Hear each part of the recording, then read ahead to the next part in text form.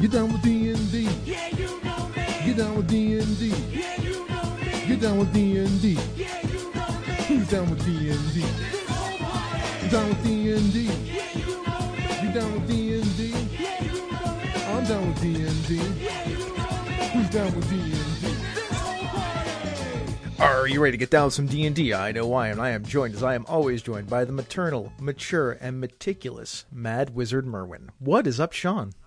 It is good to have you back, Chris. I missed you. How was the conversation with Teos? It sounded pretty good.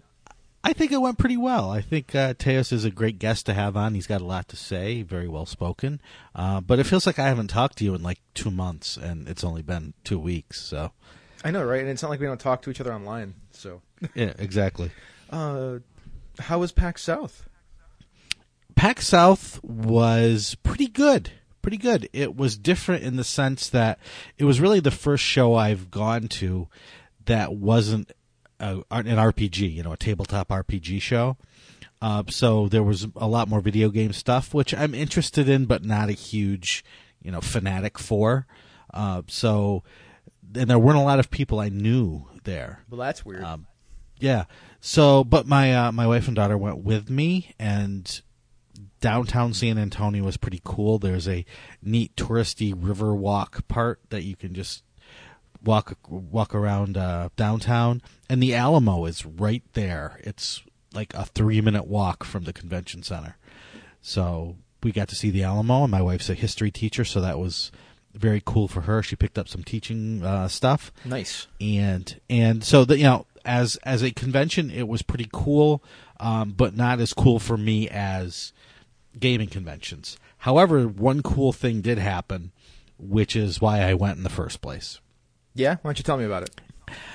Well, as has been announced, Wizards of the Coast and Penny Arcade are joining forces to create a D&D Acquisitions Incorporated D&D product. And I was lucky enough to be one of the many people that got to contribute to that product, as did Teos. It's too bad that you couldn't talk about it last week, right? Yeah, since he was on and everything. But I mean, technically you could have talked about it because the episode dropped, the week after. But, yeah. But even as we were recording, we weren't sure what the status of the announcement was. So it was something that, in the industry, there's just some things you can and some things you can't talk about. And that was one of the things we couldn't talk about until we could. And even now, we can't say much about the product. There's going to be a lot more revealed in the coming months leading up to its release. And if you are someone who goes to PAX East, you can count on there being more information released there about it. Well, that's exciting. So we only have to wait until what, March? Yep. And they're hoping for a summer release. That was what was announced at the show. So there's some information out there. We've got a link to one of the articles, but if you just look up Acquisitions Incorporated Dungeon Guide, you will see lots of articles about it and some interviews with Jerry Holkins, Omen Dran of Acquisitions Incorporated, who shares a little bit more about what will be in it and what's going on with it. Well, when we know more, we'll have Teos on to talk with you about all of that good Acquisitions Incorporated stuff. You got it. All right, let's talk about Winter Fantasy. And we're doing announcements, everybody. Like, that's what we do. We're going to talk about D&D Beyond later. But, I eased us into the show in a very strange way today. Mm-hmm. It's okay. So let's talk about Winter Fantasy. It's not very far away from this recording date. That's true. As we record, it is exactly 2 weeks away. And so when the show drops, it will be exactly 1 week away. So if you are in the Midwest, in the Fort Wayne, Indiana area, and you would like to get your game on, there is tons of games to be played, lots of Adventures League stuff, other D&D or 5e gaming goodness is there. I will be there pretty much the whole time, so if you see me stomping around, say hey, and maybe we can sit down and grab a drink or some food and talk gaming. There you go. It's pretty cool. Most importantly of all, Chris Nizak's Moonshade Isles adventure will be there. Yeah, the Temple of the Beast, right? Yep. So just for people who were asking about or wanted to know about the 5 Temples of the Earth Mother adventure. When the DMs Guild first came out, that was the first thing we put up. Yes. And there were supposed to be other Temples of the Earth Mother covered in later adventures. And between some delays and then the news that Bald Man Games was going to be creating official Moonshade Isles content, we decided to hold off. So if you are a fan of that first 5 Temples of the Earth Mother adventure, the next 3 temples are going to be the next 3 adventures that come out for Bald Man Games. And so those will be available, after Winter Fantasy and probably after, say, Origins, but sometime within the next 6 months or so. That's pretty cool. I'm glad that Yep. they finally got out there. Yep. So for everybody that's been waiting, they're coming. Sorry that it took so long. Yep. Hopefully it'll be worth the wait. Yeah. Next thing, what are we talking about? Lots of discussion on pirating and creating. Oh, what else? Oh, I was just going to say that was the next thing. Oh, go ahead. This is something that always comes up in spurts, but within the last week or so, there has been a lot of discussion online, Facebook, Twitter, but also just among game designers and developers about pirating, about the cost of creating RPG content versus the amount of money that you can get for publishing it. And even just within the last 2 hours, James Introcaso put up an article on his World Builder blog called "We Need to Change the Way We Think of RPG Products." Mm-hmm. And so, among all of the conversation, MT Black put out some pretty detailed information about how much it costs to make what he makes, what the average per word rate for writers is, how much artists get, and so on. Alpha Stream Teos has had an article up for 3 years now almost about what is an adventure worth that he updates continually. Yeah, I just read it again. There's lots of great information flying around. There was another one that came up on Twitter about if you run a $6,000 Kickstarter for an RPG product, how much are you really making? Not much, depending. Right, exactly. Hey, I mean, we can talk to this. I can actually talk to this. I just did this, right? Right. Do you want to take a few minutes? I mean, I will. Sure. I'll lay it all out for everybody. I don't care. Sure. Lay it all out for us, Chris. So, at Encoded Designs, we just finished kickstarting the Streets of Avalon. It was really successful by our standards. We had $13,700. That was more than we were looking for. We budgeted out our artist, and it was something like, with all the stretch goal stuff in there too, something like last time I looked, it was $2,800 or $3,000 for just art. Mm-hmm. So there you go. That's that. We paid our writers because I did a fair chunk of the writing myself, and I'm not getting paid for that. We get paid for that on the back end based on our risk. In fact, I'll talk about that in a second. But Brett and Aaron Flanagan, we paid them. Brett took a bit of a pay cut for royalties in the back end. That was part of the deal. So he's getting $1,200 for all the stretch goal writing and his initial writing, and Aaron's getting $300 for her contributions. So that leftover money is essentially ours, right? For our effort and for us being the publisher. So we only set a $3,000 goal, though, basically to pay our artists. And we didn't have as much art until stretch goals came in. Sure. To pay our artist and our writers. If we would have only hit the funding goal of $3,000, we wouldn't have gotten paid anything. Right. Now, we being the people at Encoded Designs who did the work. Correct. I mean, we still would have been on the hook to make the book, and we would have made it. But we also have a different business strategy in some ways, because we can take on a lot of that labor. But let's be realistic. We have actually a number in there for ourselves for what we think is what we should be getting paid for this book. We were like, Sean, how much does it cost to edit a book this size? It was 25,000 words or something like that. And Sean gave us a number. It was $300 or $400 or something like that. And we have a layout person on the team. Is how much would it cost to lay out, do graphic design work and stuff like that for a book like this? Mm-hmm. And he gave us a number. It was in there too. But when you calculate all that stuff up, it's more like $8,000 to make the book. So and that's just to get paid not a lot of money, minimum wage essentially. Yeah. So we did better than that. And, you know, there's some costs that we didn't factor in. We didn't factor in marketing. We didn't Right. factor in some other things, like some graphic design work that the rest of us needed to do. Some Right. other art pieces that we needed to make. Luckily, we do things like we create a reserve. So, like, we're not making a lot of money per hour on this stuff. No, definitely not. So it's tricky, right? Like, you have to do a lot of math. It's all about. So that's how we made this thing. Like, that's how we put this stuff together, and we're still making it, of course, because, you know, Kickstarter.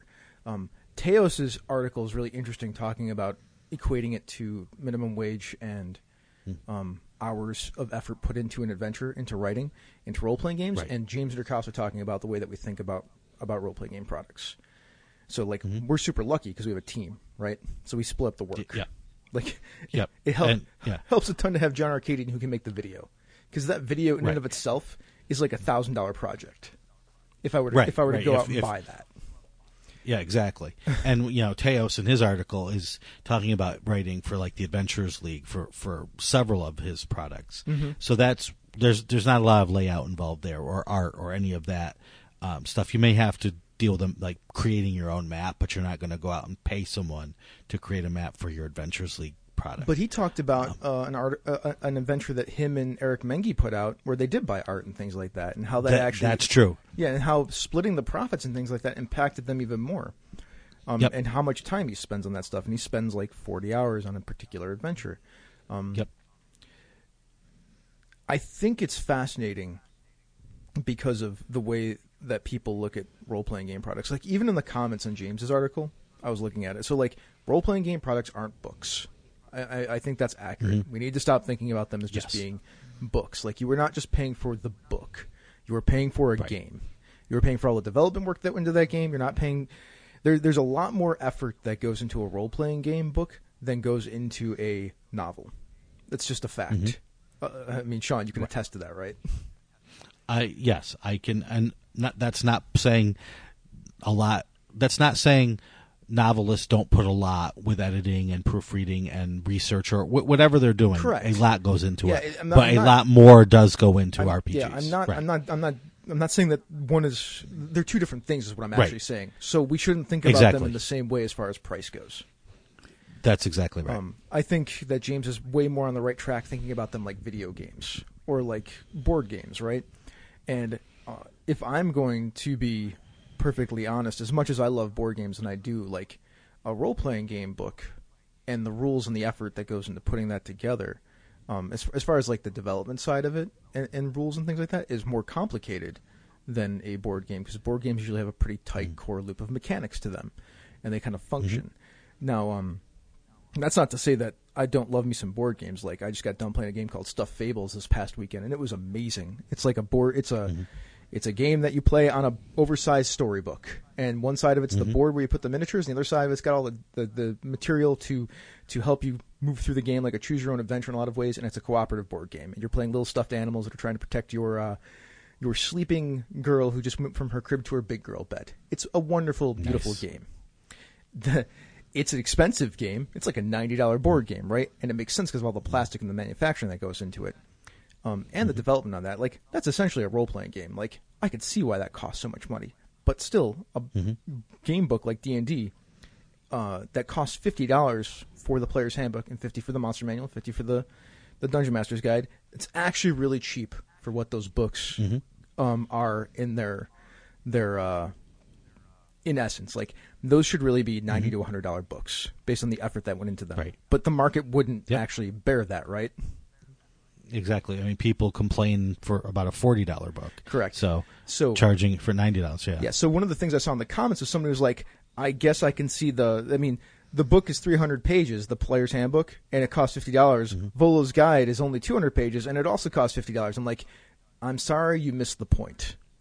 Yep. Volo's Guide is actually a $50 book. The player's handbook is actually a $100 book, but Yep. they can't sell it for that, and they can sell it at volume, and it's going to sell many, many more copies, so you can recoup your costs based on volume. That is a thing that people Yeah. don't understand about game books. Like, if you have an audience, like, that's Right. the thing about this indie role-playing game industry that me and Sean tend to work in. Like, if you have an audience, it will really help offset a lot of the problems with of like profit margins and things like that people hear about. Like with like Teos was talking about it. Like, there's just not a lot of sales for that smaller stuff.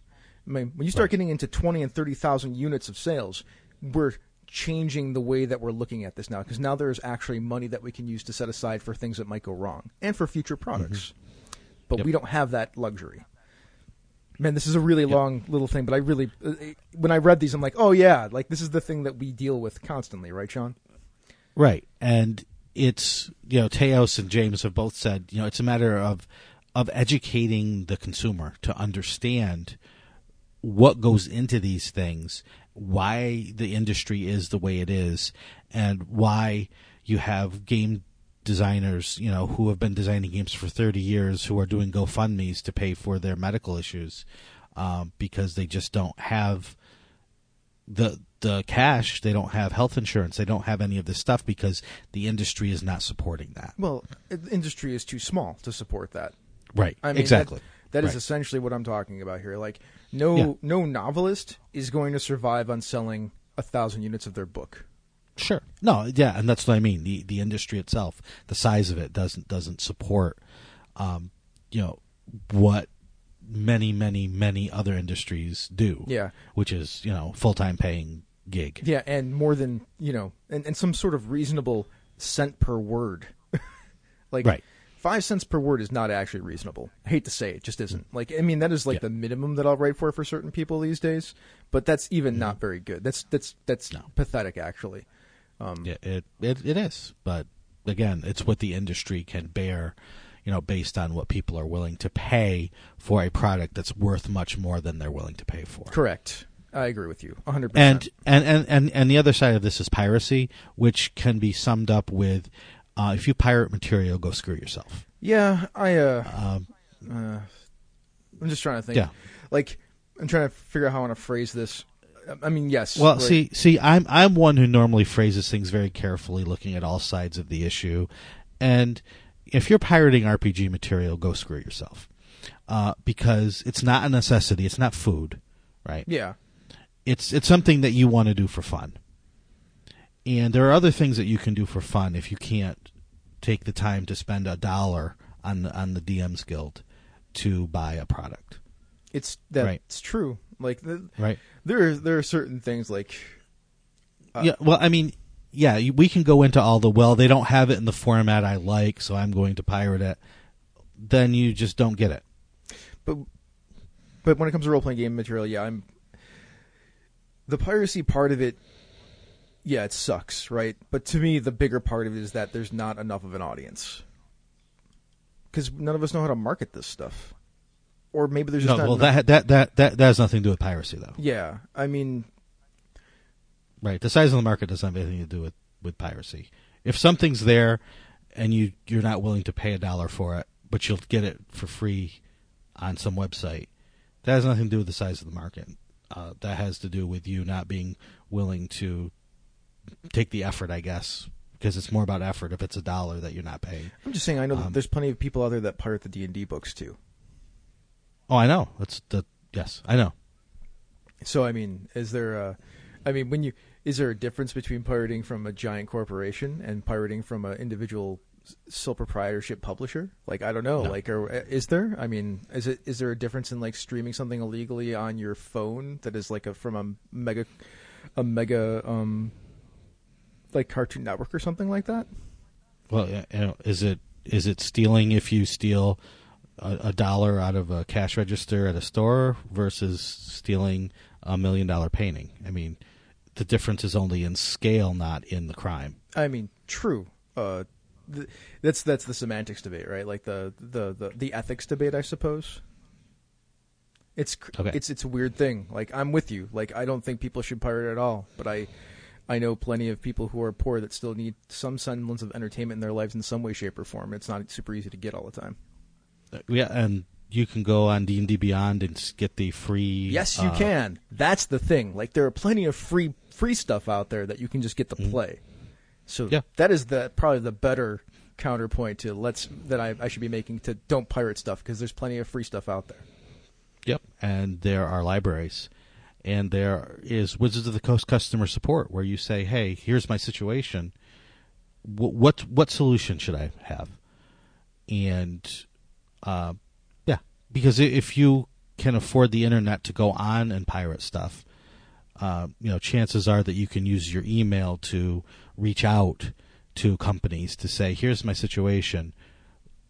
How would you handle it? And maybe they can point you to places that have the rules, have the books for free or for lending or whatever. Yes. So yeah. Okay. As you can tell, I'm a little bit pumped up about this issue. Well, yeah. I mean, it's a thing, right? Like it's one of those things that like piracy exists in the world and it's just going to happen. So, I mean, we could shut it. Like people could try to shut it down, but it'll probably never happen.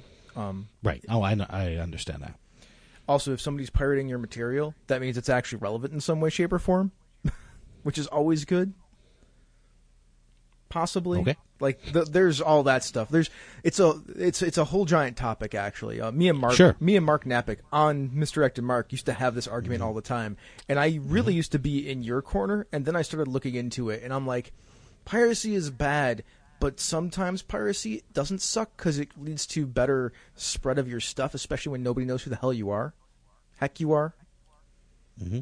So it's one of those weird things, right? Like you're wrong. You're right. It's stealing, which is bad, but it also could have some residual benefits, even though people are going to probably do it regardless. Unfortunately. Mm-hmm. Yeah. That is one of those. I'm with you though. It's one of those like, somebody took my thing, but then like maybe somebody will buy my thing. Like, let's move on. Let's. Wizards of the Coast attendance at shows in 2019. Yep, this just went up on the Wizards site moments ago, so I grabbed it.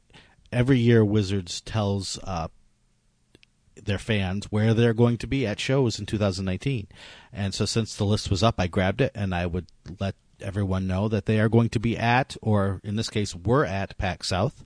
They will be at Emerald City Comic-Con in March, at PAX East in March, at GaryCon in March, at D&D in a Castle sometime this summer, San Diego Comic-Con in July, and online, I'm assuming this is an online-only thing called Founders and Legends on July 27th.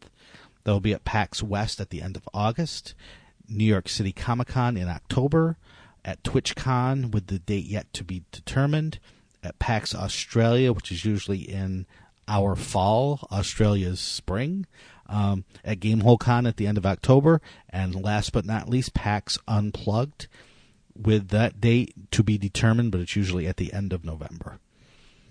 So, two things I noticed is Gen Con is missing, which it has been for the last few years. So, no big surprise there. But the other was that they will not be in full force at Origins. Okay. And, yeah, go ahead. No, finish. Oh, I just wanted to let people know that despite that, Baldman Games will still be there. We'll still be running D&D as they have been at Origins for the last however many, almost 20 years it seems like now. So just because Wizards of the Coast won't officially be there does not mean that D&D and Adventures League will not be running, because it will. Now, the thing that I notice about this list is that 8 of these conventions are not role-playing game-specific conventions. This or is even true. Board game-specific conventions, which Yep. I The think only- is super intelligent. Right. The only two that I see, right, GaryCon is basically role-playing based, and GameholeCon Yes. is. The other ones are more D&D in a Castle is. It's not really a con. It's not really a It's more of an convention, event, right? right? It's an event that you have to go to Europe to be in, I think. Yeah.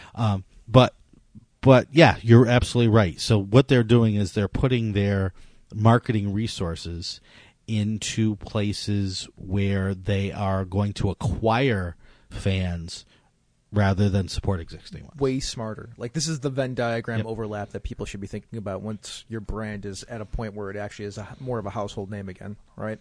Mm-hmm. Yep. Like, time to go get all those And comic fans and those board game fans and those video Yep. game fans and try to get more and more of those people into the D&D thing.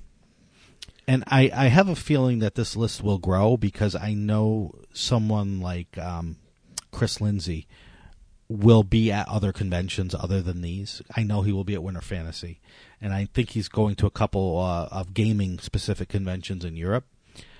So, this is a partial list, but it was interesting to see that sort of marketing effort evolve over time. No, I think it's great, right? That is a. Oh, yeah. If we're going to go with the theory that a rising, a rising tide Right, lifts all boats. Then this is good for role playing games in general, and this pseudo industry that is only really an industry in some strange ways. Like, Yep. only certain companies really make it the industry. Yep. The rest of us are just sort of like, well, we'll just keep trying. Yep, exactly. So, those shows are there, and if you are in any of those areas, I'd love to see you at some of them. I know I will be at many of the PAXs if I can, as well as some other events. Okay, let's get to our main topic after that really long announcement phase. But it's your fault, Sean. You brought up an interesting thing. I blame you. Nah, I'm sorry. It won't happen again. It happens like once a month, man. It's true. It's happening once a month for like 3 years. All right. We're going to talk about D&D Beyond by Curse. Go ahead. Yeah, so over the years, D&D has had some really great digital tools. 3rd edition, 4th edition. It's also had some terrible digital tools. Yes. And in some cases, there's been no lack of vaporware that was announced but then never came out. Virtual tabletop. Yep. So digital tools can make a huge difference in how a game gets accepted and how a game is played by the community. And, in looking at all the digital tools over all the editions so far, I can't say enough about one of the best examples of the digital tools, and that's D&D Beyond. When it was first announced, I treated it like I treat most things that I just don't know about. I go in with an attitude of hoping for the best but expecting the worst. And D&D Beyond has turned out to be a lifesaver for me as a game designer and more recently as a DM and a player. And I'm still just getting into some of the features. I haven't even tried some features that I think will also be just as good as the features I do use. So, with that, let's talk about D&D Beyond. All right. So the first thing is that they're made by Curse. Now, who is Curse? Curse is a giant company on the video game side of things. And this is what they believe as a company. Gaming is more than a hobby, it's a lifestyle. They create sites, tournaments, and tools to enrich the largest and most passionate gaming communities. Now, they have they sponsor esport teams for Counter-Strike Go and League of Legends and Defense of the Ancients. They make mods for all of those games, plus things like World of Warcraft and a bunch of other MMORPGs, things like that. And that's kind of what they do. So the first thing I want to say is thank God WotC decided to go find somebody that knew what they were doing to make a tool set. Mm-hmm. And then they found those people, and they were interested in doing it, but then they taught them the game and let those people use their experience and skills. And these are millions and millions of people use these tools all the time that they make, and give them feedback and stuff like that. So they're experienced. So then they were like, well, we'll make a thing for Dungeons and Dragons that do a whole bunch of cool stuff. So that is who Curse Gaming is, or Curse is. So right off the bat, it's a really solid company that knows what they're doing that made this stuff. So, and am I wrong in thinking that Curse is actually owned by Amazon?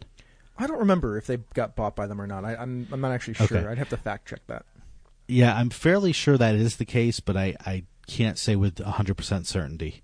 So, that can't hurt to have that sort of backing. Yeah, right? Absolutely. So, let's now talk about D&D Beyond, right? So what is on D&D Beyond? I mean, we could talk a little bit about how this stuff has affected and will probably continue to affect things, but here's all the stuff that is on D&D Beyond. So there's a character builder and keeper, and the character creation software is pretty solid. I like it a lot. Have you built characters in it? Only 100. Only 100? Yeah. It's really cool. There's a lot of ways to mess with and modify and things like that in there. which I like a lot. There is a compendium, and the compendium has pretty much the entire game in it, right? Like, and you can there's spells that are sorted by class. You can also make spells in there for like homebrew type stuff. There's items sorted by type, which you can also make them. Like most of the stuff, there's a homebrew function for it. There's the adventures. All the adventure books are in there that you can just purchase, and like it's all the stuff is in there, and then all the things that came along with those books will be in your account, which is very nice. Every monster in the game is in there, and a bunch of homebrew stuff from different people. And you could search all the homebrew monsters, which is crazy to me, right? So that's like 2 different databases of stuff. I mean, of course, like I said, you have to have digitally bought the book with any of the stuff in it to access it. There are forums that you can go to and like interact with the community that way if you want to. And, it's got like news and announcements, D&D Beyond feedback. There's a thing for bugs and support. There's like, all of it. Streams, videos, arts, crafts, whatever. Like it's a pretty robust forum section. And then there's all the articles now that they constantly are publishing, which is pretty much headed by James Hake, right? Yeah, Todd Kendrick, I think, is in charge of it, but James is one of the most prolific creators of content for that articles part. Yeah, and here are the classes of articles that go in there. There's a class guide section, there's DM tips, there's D&D lore, there's running monsters, there's spell spotlights, there's a bunch of video content. They have Critical Role recaps, and these are cool because there are recaps in the show which are hidden in spoiler boxes, but beyond that, James writes about tips to pull from the episodes that you can use in your own role-playing games. So he's essentially breaking down the crew from Critical Role and Matt Mercer and being like, well, this is what they did, and this is how you can apply it to your play if you want to. Yep. And then there's the Encounter of the Week by James Hake, too. Yeah. And they're adding, they add new stuff constantly in that articles part. So that, it's a great resource, and it's something that we've talked about a lot. We've, for our announcement section, have, pulled the best articles out, or at least articles that we liked out to talk about. Absolutely. And it is constant. Like there's stuff almost every day, right? Yep. I think they might take holidays off in the weekends, maybe, possibly. No, there is a steady stream of content coming for sure. Yeah, I mean, like Mike Shea's been on there. That's where he picked up those articles about Theater of the Mind and stuff, right? And abstract maps and such. So I mean, and like, James all of that Citrocasso's is in there. added some. It's just constant information. It is pretty much the centralized place to go to for D&D information these days. Yep. So if you are a designer like I am, or at least create your own content and need to reference things quickly, this tool is incredible. Yeah. You can do a search on whatever topic you want, and you get a full listing from all the books that you've purchased, what's where. So if you're looking for information on the Eye of Vecna, you can type in Eye of Vecna, and it's going to bring up not only it from the Dungeon Master's Guide in the artifact section, but you're also going to see if it gets mentioned in any of the adventures or any of the other supplements that have been put out.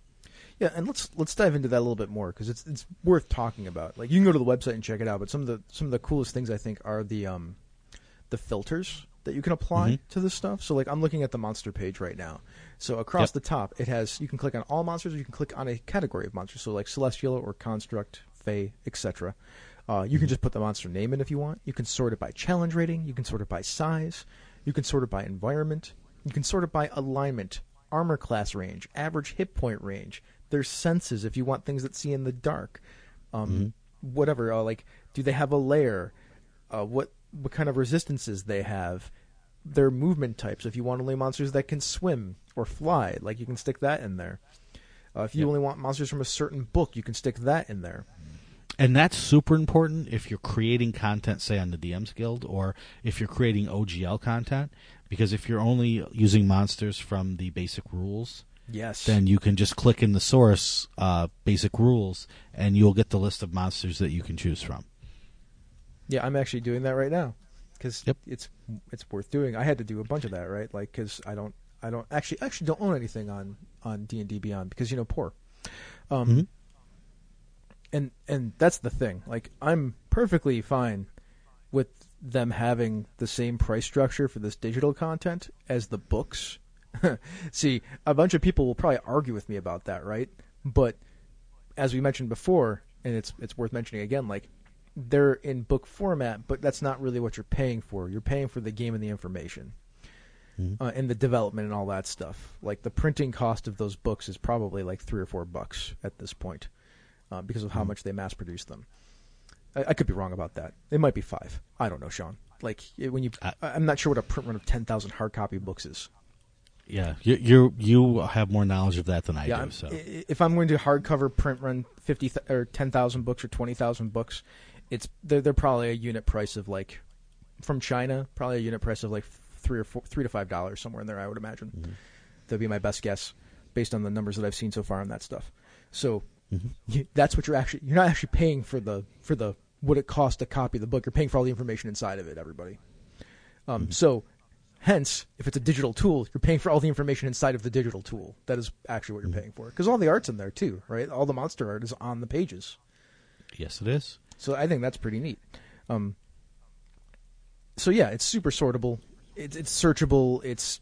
I love the monsters because they come up, and they're copyable, right? Like, I can go copy it. Like, the text, when it pulls up, and paste it into a text document. Because, that's important, one, if you're a writer. Two, if you want to have that stuff for your game and you like to have stuff on paper. I've also used the tool at the table on my laptop. I just open up a bunch of tabs with a bunch of different monsters up on the different tabs, and I can just click back and forth between the tabs. Yeah, it's super handy to do that. If I'm writing an adventure and I know I'm writing for 8th level characters, and I need a particular monster, like you said, that maybe has blind sight, I'll just put in the challenge rating between 4 and 8. Click that blind sight, do a search. There's all the monsters that have those. Save me so much time rather than pouring through the book time after time. I agree. It's a wonderful tool. That's the best I can say about it as far as that. It's a great database. It's very searchable. It's user friendly. I feel it is. Yeah. Oh yeah. And yeah, go ahead. No, go ahead. What are you going to say? Well, I was going to switch gears and say, I've used it for probably a couple of years now as a tool for work. And I finally switched over in my Tomb of Annihilation campaign to using it to run the game by. So I don't even bring the hardcover now. I run it straight out of D&D Beyond. Like you said, have different windows or tabs up for the monsters I need. You can hover over a monster in the adventure and get the stats for it. That's great. That's super useful, right? Which is super handy. Same thing with magic items. Same thing. A click away, right click, open a new page, boom, you've got all the stats for the magic item right there. Or all the stats for the monster, or whatever. Same thing with maps. You can hover over a map or click on a map and bring it up in a different window. So I can take my pad and set it down on the table and show them a picture of the monster, show them the map, or at least a player version of the map, show player handouts, all of that stuff. And if you are a subscriber at a certain level, if you create a campaign, your players can create characters in your campaign even if they are not subscribers to D&D Beyond. It's true.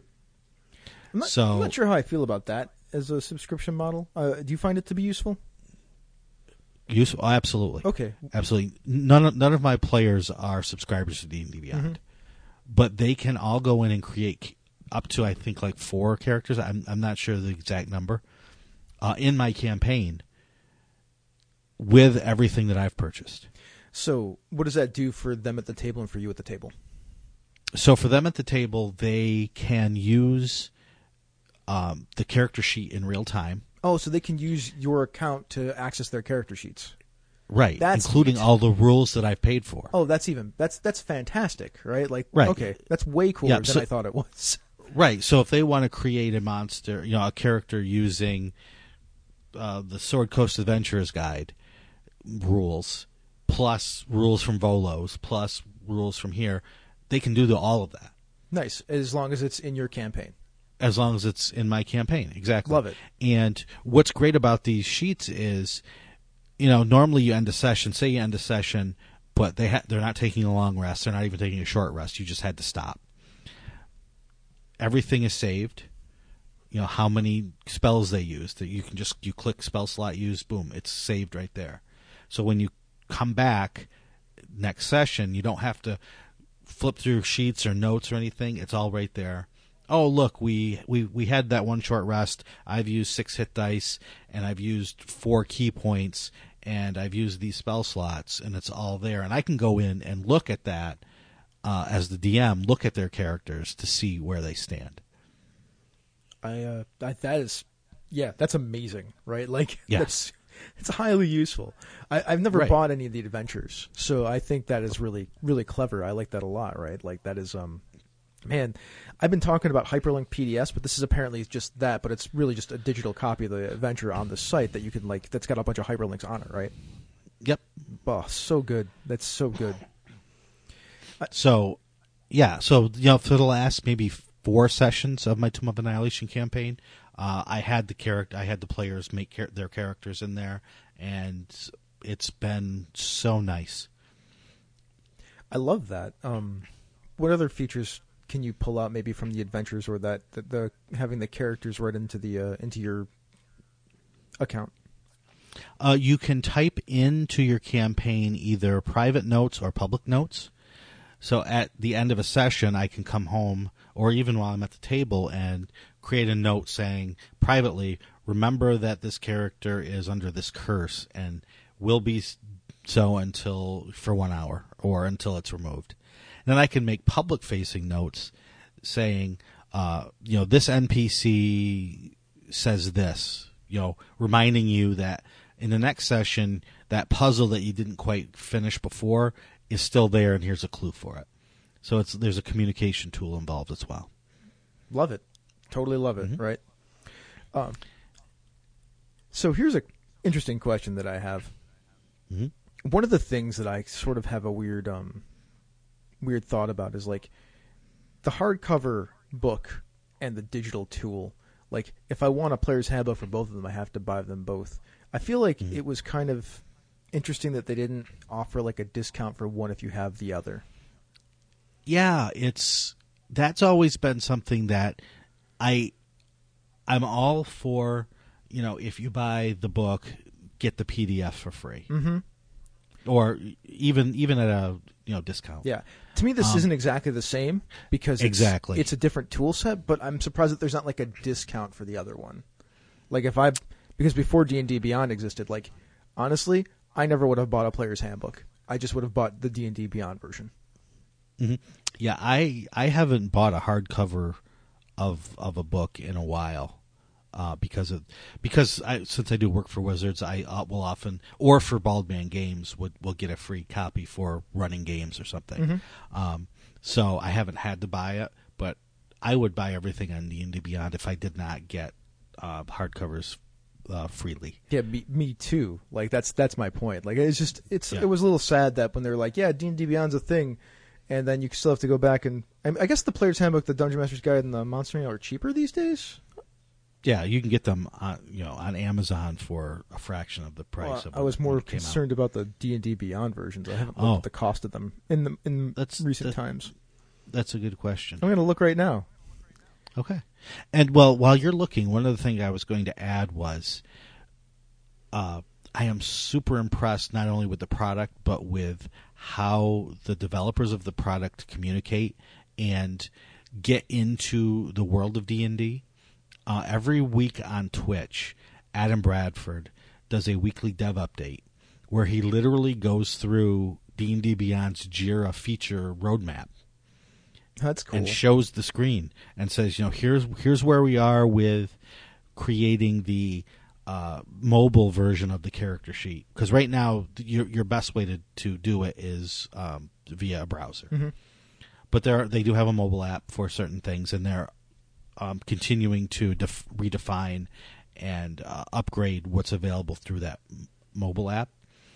And so every week you can go to twitch.tv/D&D and see what they're working on.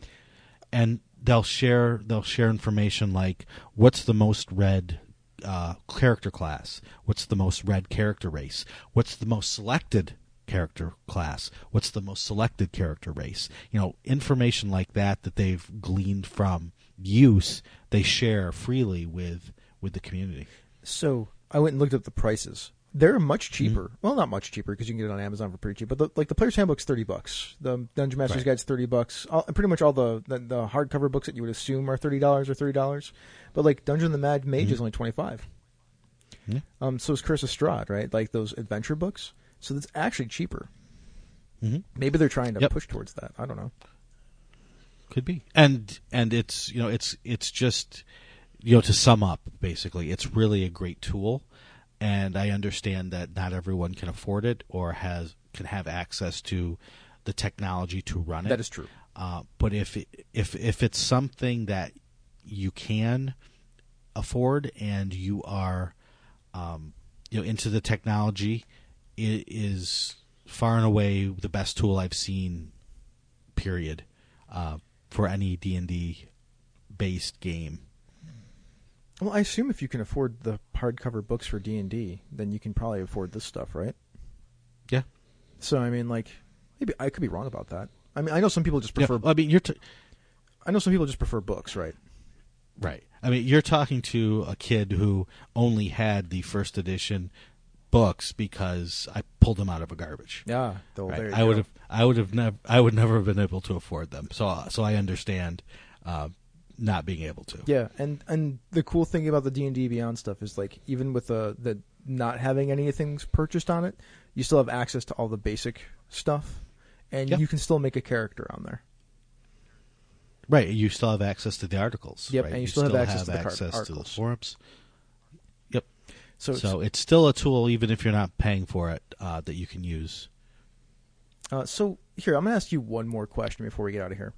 What do you think the effect of Alrighty. these digital products are on like gaming and D&D going forward? Like, they're pretty handy. Obviously, you've heard, everyone who's listening has heard how Sean has like pretty much switched over completely to the digital side of things. Yeah, I think the effect is that it gives players, DMs, enthusiasts of the hobby easier access to the content, as well as a way to consume it that many people are more comfortable or familiar with than books. It's one thing to buy the Player's Handbook, sit down, and on a piece of paper create a character, as opposed to creating a character using a tool like this. It makes it more accessible and easier to understand in a lot of ways for a lot of people. I can go to a convention now with my iPad and run games all day long. Whereas before I would have literally a suitcase full of books. Yeah, right. That I needed. Even that makes the game more accessible. I used to love the 4th edition tool set that they had because I love the character builder. Mm-hmm. Oh yeah, and there was an encounter builder too on there, if I remember correctly. Yep. That was pretty Yep. effective. I mean, between Kobold Fight Club, which is a great tool, by the way, love that thing. Oh yeah, that is great. Between that and this, I don't know, man. Like, it's never been easier to utilize this the digital stuff. Like, the one thing is that you have to have a Twitch account because it's tied into Twitch. So that's True. that's a thing. So Right. it's free. It's free, but like once again, you have to have an account for something. That's fine. Like, I mean, I would assume that you'd have to have an account for this, even if it wasn't a Twitch account, right? So who cares? Like, Right, you'd have to have a different account. yeah, right. a different account. So I'm perfectly fine with it being tied into Twitch, for me anyway. I mean, I could see some people not being okay with that. I don't see why. If somebody could give me a reason, I'd be interested in hearing it. But yeah, I think I'm with you. Like, this makes it easier than it's ever been. Like, it's just like lots of pick lists and drop down menus and whatnot. It's easy enough to get the information these days. Like, just go and click it and buy it, right? Like, I know that people have a thing still with like I like to purchase something and have the physical thing, but the world is sort of straying away from that, right? Right, and you still can. It's just that's the way things are turning. Yeah. So I'm very much impressed and pleased and happy that this stuff exists that we can utilize at the table, and that they haven't abandoned the other side of it either yet. I'll say yet because they might at some point. Well, if it's cheaper to make something a certain way, that will be the way it's made. Yeah. Right. I mean, if the sales of the digital stuff ever start like really exceeding the physical stuff, I mean, you would probably see the switch, right? Like, I mean, you wouldn't see it completely because they would still make deluxe things because that's a thing, right? Deluxe editions of books and whatnot. Like that is still a thing that people tend to buy. Right. But yeah, the ebook thing is useful, and I think that's where it's going to trend. Like there'll still be physical stuff, but there'll probably be less of it in the future. Mm-hmm. All right. Well, I guess anything else you want to say? Not at this time. Oh, I think. Okay. No, I just had an idea go through my head, but I'm not ready to talk about it yet. So That's fair. We're gonna end there. All right, let's do some Patreon shout-outs then. Dennis Malloy, Jared Yes. Rasher, Mike Amer, The Rainmaker, Richard Duane, Sean P. Kelly, Austin Lemke, Blaze A. Bear, Chelsea Clark, Dan Simons, David Walker, Donahue McCarthy, Huto Rutilla. I never know if I'm saying that name right. If I'm not, please let me know so I can get it right. MT Black, Matthew Pezzarelli, Nate Brooms, Remy Bilodeau, Rob Bush, Robert Aducci, Robert Day, Ryan Bolter, The Space Rhino, Steve Bissonette, The Closet Gamer, Glenn Seiler, Jason Pitt, Jean Lorbert, Jeff Stevens, Jim Morrison, John Just John, Troy Pitchelman, Time, I think I'm missing a letter there, Time Okoye, Wayne Peterson, Drew Smith, Evil Rich, Troy E. Taylor, and Thomas Hook. Thank you so much for being our patrons. And speaking of patrons, if you'd like to be a patron of Down with D&D, you can click on the link to our Patreon page on the website, and for $2 a month, you can get yourself a shout-out. Or for $4 a month, you not only get a shout-out, but you also get to see our pre-production show notes and access to our Misdirected Mark Slack Room for Life, where you can chat with us whenever you so choose. Uh-huh. All you have to do is at Sean or at Chris in there. We'll come a running. If you can't help Yes, us we will. monetarily, but you want to give us a boost, you can do so with an Apple Podcast review. Those help even if you're not listening via Apple Podcasts, since many other podcatchers use Apple Podcasts as a way to rate and rank shows, and that makes us more visible. So, Sean, where can we find you on the internet? The best place to find me is on Twitter at Sean Merwin, or if you want to talk with the Mad Wizard, you can go to at Menagerie Wizard. And the Down with D&D G Plus community is still there. Yeah, it's still there. Hanging on by a thread. It's ticking away. It's just, there's tick, tick, tick. You can feel the sword of Damocles hanging over its head, right? It's true. How about you, Chris? Where can we find you on the internet? At Misdirected Mark is the network and the show Twitter these days. We'll hashtag D&D up there all the time, constantly if we need to also. Or you can just go to the website where you can catch other great shows such as this one, Bone, Stone, and Obsidian. Wayne and Robert take monthly deep dives into the Dark Sun setting and discuss it across all editions of D&D. Down with D&D is a Misdirected Mark production, the media arm of Encoded Designs. So what are we going to do now, Sean? We're going to go kill some nicely sorted digital monsters. Get down with D&D. Yeah, you know me. Get down with D&D. Yeah, you know me. Get down with D&D. Yeah, you know me. Who's down with D&D? This whole party. Down with D&D. Yeah, you know me. You down with D&D? Yeah, you know me. I'm down with D&D. Yeah, you know me. Who's down with D&D?